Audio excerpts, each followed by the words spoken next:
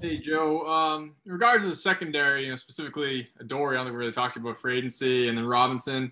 How much adding guys like that change what you guys can do, just schematically and coverage wise?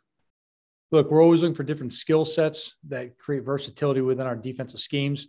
And look, ultimately throughout the draft and free agency, you're looking for the best players available.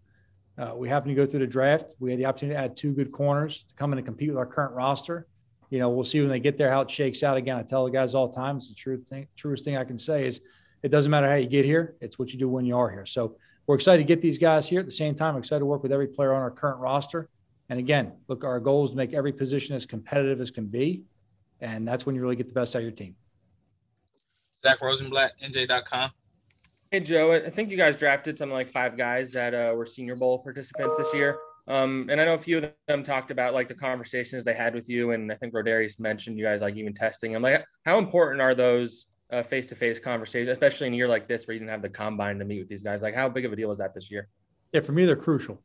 All right. I don't really like adding someone to our team or I can't really have a strong enough opinion on someone if I haven't really had good enough interaction with them as a person. And there's no better opportunity to sit down with somebody, look them eye in the eye, and really ask them tough questions that you need answered and get a feel for them as a person.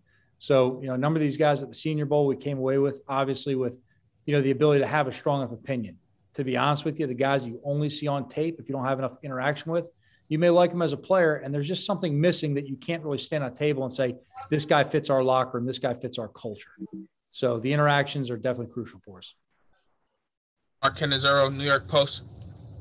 Hey, Joe, is it possible at this point to gauge how much better you've gotten with this draft? And secondly, do you look at the other teams in your division in terms of what they've done and maybe whether you've gained on them or not, or is that too early to do that at this point? Yeah, look, I don't think you can ever make a team on paper. I don't think you can ever really win in the offseason. To me, it's about adding, competitive players at each position. And then when training camp starts and the competition truly starts, that's when we'll know how much we've improved. We'll know when we start in the preseason games, and we'll truly know when we get into the season. It's a fair question. I fully understand it. We're looking to add, raise level play at every position. But look, by adding competition, I said today, it's 1-2 things happen. You either bring somebody in who you improve because they're good enough to take someone else's job, or you bring someone in who pushes the guys in front of them to keep their own job. And either way, you get a raised level of play. Tom Rock, Newsday. Joe, Gary Brightwell sounded a little bit like you talking about special teams and all the hidden yards and the importance of it. What did you like about him in those roles while he was in college? He's a guy that definitely jumped out. And actually it was a few weeks back, me, Tom Quinn, and Tom McGahee were sitting actually in the staff room. It was on a Saturday, and it was about 5:30 in the morning. Tom Quinn brought his name up to us, and we started watching some of his kick game. And this dude was flying down the field. And I'll tell you what, it was early enough that it woke you up, and you really got excited about watching him. You start watching a lot more of his offense and talking with our scouts. We've done a lot of research on him. You start talking to Burton as far as the running back value. And look, he's a guy that jumped out at us from a skill set. You're always looking for, good versatility and depth at those positions, running back and the kicking game.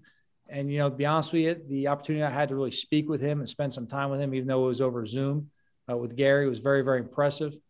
He's got a tremendous story.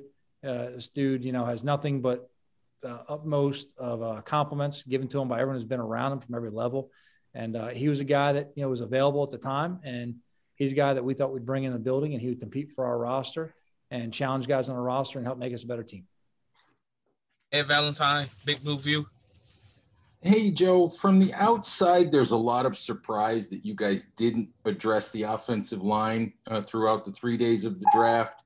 Dave talked about this, but I'm curious for your perspective on the guys that you have and whether you're, completely comfortable, going into the season with the group you've got. Yeah, first off, I'm encouraged by the guys we have on our roster right now. They're working hard. We don't have them in the building just yet, not all of them. As we get closer to the, mandatory mini camp and then training camp, we'll obviously be able to get a better feel for them on the grass. I would say we're always looking to make every position more competitive, but look, right now we're committed to working with the guys on our roster and improving each one of those guys individually, and that should help the unit collectively. Paul Schwartz, New York Post. Hey, Joe. Ellerson Smith, a little lower level of competition, a guy who's gained a lot of weight, big hands, good athlete. I mean, this team's been looking for an edge rusher. for many years now. You know, you've taken stabs and guys, things like that. You took 2 in this draft. You think you got it right with these 2 guys? I think we added 2 guys between Ellerson and Aziz that are going to be able to come in. They have a skill set to develop and work with. Both guys really fit in our outside linebacker category. And look, in our defense, our outside backers have a variety of skill sets.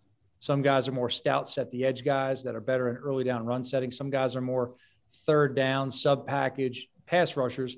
You know, look, Ellerson's a guy. I got the opportunity to sit down with him in Mobile at the Senior Bowl. I was impressed with him down there playing.